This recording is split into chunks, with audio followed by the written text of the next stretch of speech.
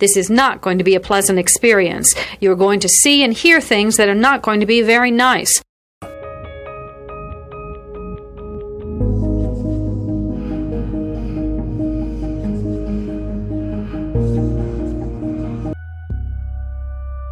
Experts divide serial killing into two general types, organized and disorganized.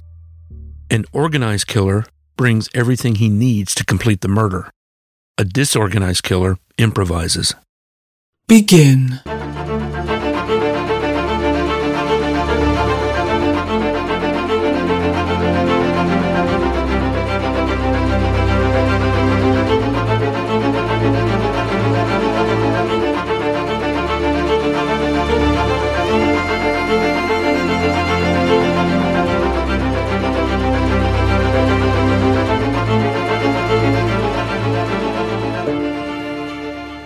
Listener discretion is advised.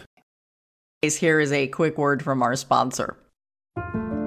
We take this few seconds off to inform you, our valued loyal listener, about the best health and fitness podcast shows from the Nespod Studios. Join us as we give you the best of the best health and wellness updates you can rely on for the treatment of chronic health problems. Classic functional medicine back to basics health tips and special updates from the best doctors in the United States of America. Check out this health and wellness podcast shows. Explore Health Talk Weekly, Healthy Lifestyle Matters, Excellent Health Digest, Healthy and Free Daily, and last but not least, Weekly Health and Fitness Corner. Also, check out Nasty Boy CC, the truest story never told fiction podcast, for that real life on the go experience with the 27-year-old golden boy, who made our guest invite #1 list. He tells us about his story as it happens in real time and in real life. It's Nasty Boy CC, the truest story never told. Go get a load of that happiness, because happiness is healthy as we know it. Join us every week as we continue to provide you the best of health and fitness wellness updates from around the globe. Enjoy the show.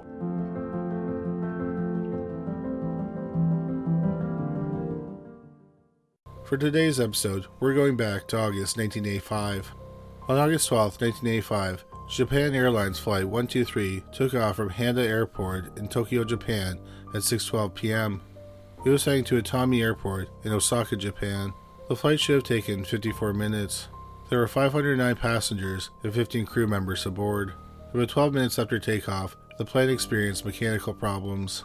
Tragically, about 33 minutes later, it crashed into Mount Takamahara. For several reasons, rescue teams didn't reach the crash site until 14 hours after the crash. Unfortunately, over 100 people most likely survived the initial crash, but they died in the night from their injuries, shock, and exposure. Ultimately, only 4 people of the 524 aboard survived, and they were all badly injured. Japan Air Flights 123 is the deadliest single airplane crash in history. On August 14, 1985, pop star Michael Jackson purchased ATV Music, a music publishing company. Jackson learned about the financial value of music rights from former Beatle Paul McCartney. Jackson and McCartney were friends, and they had recorded several songs together. The ATV Music catalog includes songs by the Rolling Stones, Bruce Springsteen, and Elvis Presley. But some of the most valuable songs were 251 songs by the Beatles. This included some of their biggest hits like All You Need Is Love, Yesterday, Help, and Hey Jude. McCartney lost the rights to the songs in 1969 because their publisher sold them to ATV. Jackson paid $47 million for the ATV catalog. McCartney was upset that Jackson purchased the catalog. It had been his dream to get the rights to his songs back, but it never worked out. As a result, McCartney and Jackson had a falling out and never rekindled their friendship. 10 years after purchasing the rights, Jackson sold half the interest in the catalog to Sony Music for $150 million. On August 22, 1985, the #1 song was The Power of Love by Huey Lewis and the News. It appeared on the soundtrack to the blockbuster movie Back to the Future. The song won 2 American Music Awards. It was also nominated for an Academy Award and a Grammy, but the band did not take home either award. The #1 movie was Back to the Future, which would go on to be the biggest movie of the year.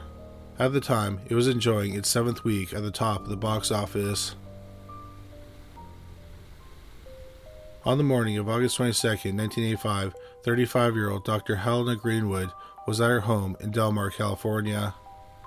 Del Mar is a town in San Diego County. Helena was born in Hampshire, England.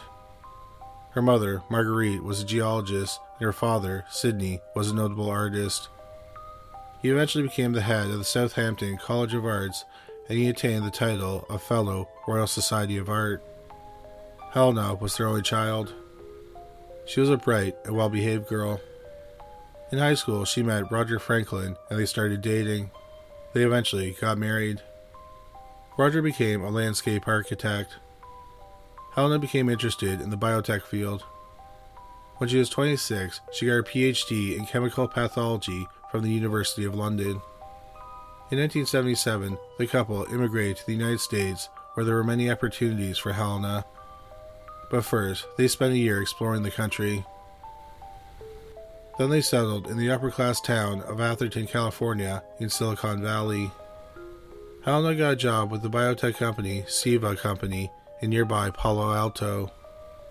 Helena was unique within the company because she understood both the science aspects of the company and the marketing side. Many people only understood one of them. So it only made sense to the company to make her the head of international marketing. But in 1984, Helena and Richard moved over 460 miles south to Del Mar, California.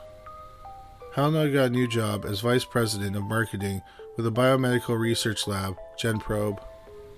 The company was working on ways to diagnose diseases through DNA. On the morning of August 22, 1985, 35-year-old Helena did not come to work. Her coworkers thought that this was odd because she was prompt and reliable. Also, she had an important meeting that morning and definitely would have been on time for that. So one of her coworkers called her husband, Roger, at work. He went home and found something unusual. The front gate was locked from the inside. He looked over the fence, and in the front yard of their home, he saw his wife's dead body. Roger then did something unusual. He called his wife's place of employment, GenProbe, instead of the police. He called the police second. Helena had been strangled to death. There were no signs of sexual assault. The police thought that the crime scene was odd because it looked like it had been staged. The items in her purse were strewn about, but none of her cards, keys, or money were stolen.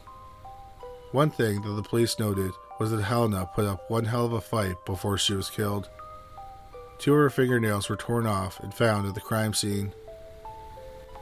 The police believe that the killer hid in some bushes and attacked her as she left the house. The first suspect the police had was Helena's husband, Roger Franklin.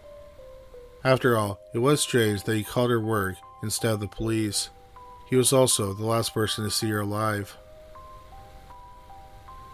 However, by all accounts, Roger and Helena had a happy relationship. Also, Roger had an airtight alibi. Helena had been on the phone shortly before 9 o'clock. She lived just a few minutes' drive from her office and usually arrived on time. A few minutes before 9 a.m., Helena's neighbor heard some screaming. So the police concluded she was killed just before 9 a.m. At 9 a.m., Roger was at work, which was a 40-minute drive from his own home. As for why he called GenProbe instead of the police first, he said he was just in shock. So Roger was eliminated as a suspect. It turned out that the police had another strong suspect. In the spring of 1984, Helena and Roger were living in Atherton. On April 7, 1984, Helena was home alone. Roger was in Washington, D.C. on business. While she was sleeping, a man broke into their home. At gunpoint, he raped her and stole some money. Helena talked to the man and promised not to call the police.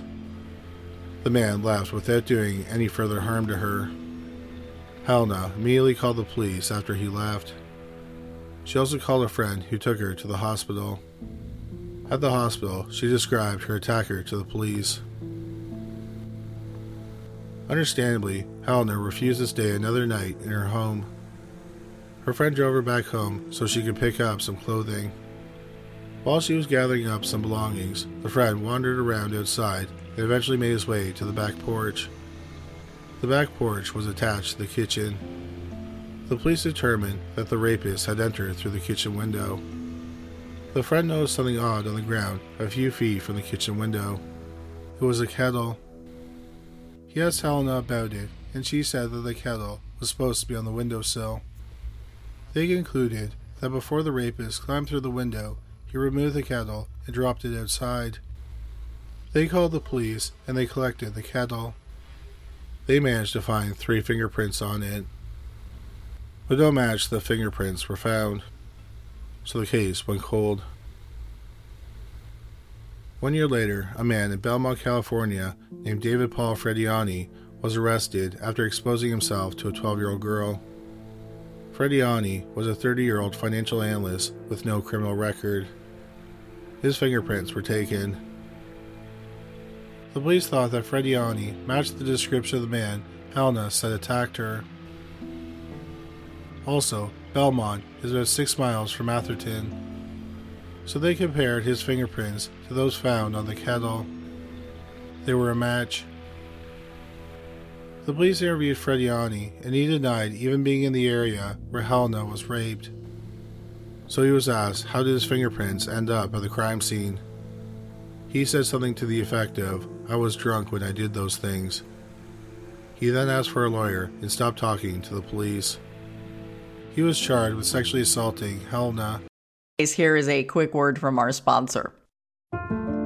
We take this few seconds off to inform you, our valued loyal listener, about the best health and fitness podcast shows from the Nespod Studios. Join us as we give you the best of the best health and wellness updates you can rely on for the treatment of chronic health problems. Classic functional medicine back to basics health tips and special updates from the best doctors in the United States of America. Check out this health and wellness podcast shows. Explore Health Talk Weekly, Healthy Lifestyle Matters, Excellent Health Digest, Healthy and Free Daily, and last but not least, Weekly Health and Fitness Corner. Also, check out Nasty Boy CC, the truest story never told fiction podcast, for that real life on the go experience with the 27-year-old golden boy, who made our guest invite #1 list. He tells us about his story as it happens in real time and in real life. It's Nasty Boy CC, the truest story never told. Go get a load of that happiness, because happiness is healthy as we know it.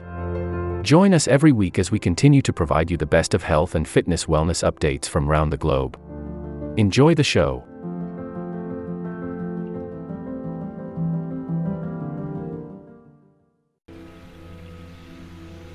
There was a preliminary hearing and Helena testified.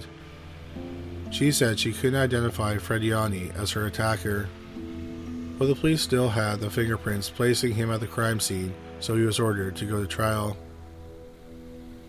Frediani was on bail while he awaited trial.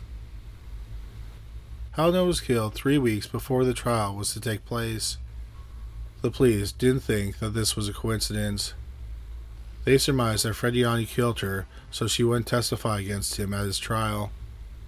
The police questioned Frediani about Helena's murder. He claimed he had nothing to do with it. He said he wasn't even in that part of California when she was killed. He claimed he was hundreds of miles away in the San Francisco area. But the police still believed he had something to do with her murder. The problem was that there was no way to prove it. The killer didn't leave any fingerprints behind. They did find some blood under Helena's fingernails. If David Frediani did kill Helena to somehow stop the trial for sexual assault, he was mistaken. The charges against him proceeded. Since Helena couldn't testify, her testimony for the preliminary hearing was entered into evidence. But that wasn't the strongest evidence against Frediani. His fingerprints at the crime scene were much stronger evidence. Also, forensic experts determined that the fluid found on Helena's pillow was semen. They determined that the semen came from a man with type O blood who was a secretor. This was a match to Frediani. Just before his trial started, Frediani changed his plea to no contest. He was sentenced to 6 years in prison. After he went to prison, Helena's murder case was placed in storage, and her case went cold. David Frediani ended up serving 3 years in prison. After he was released, he returned to his job as a financial analyst. Helena's widower, Roger, eventually remarried and moved back to the Bay Area.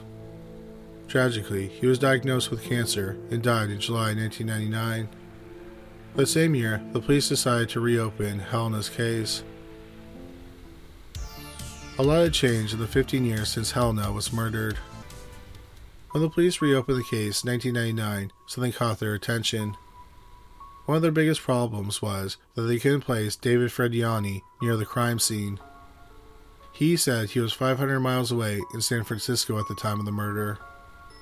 But the cold case investigators found a report that he was in a minor traffic accident a short distance from Helena's home just a week before the murder.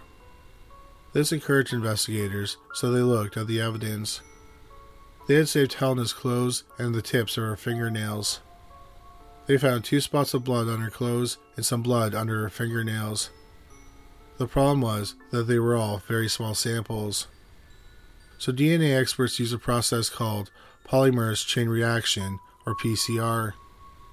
PCR amplifies small DNA samples to make them big enough for DNA comparison.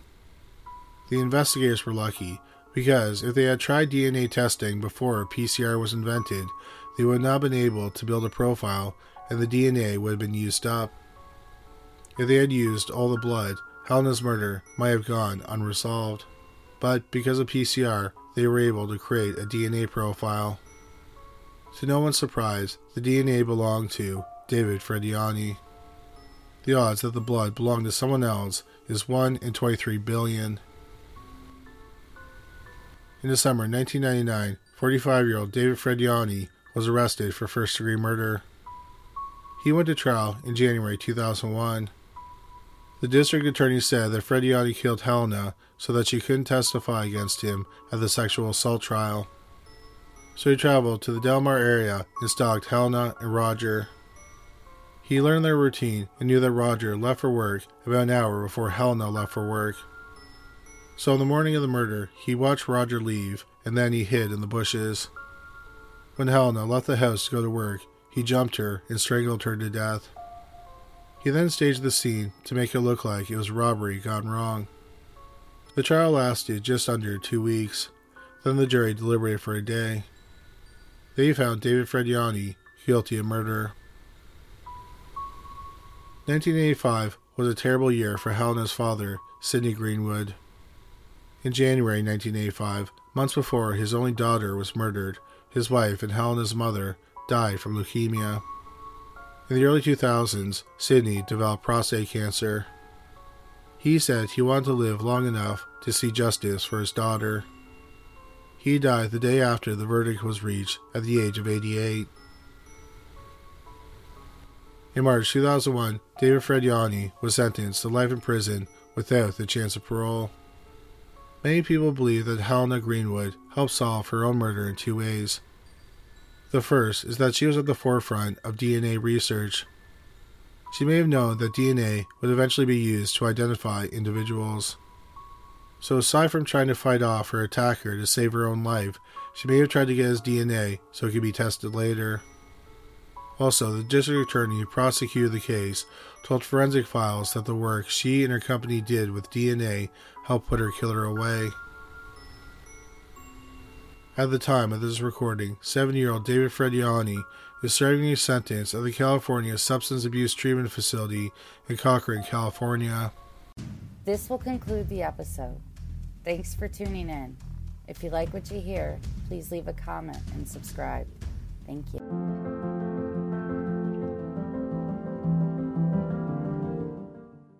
This will conclude the episode. Thanks for tuning in.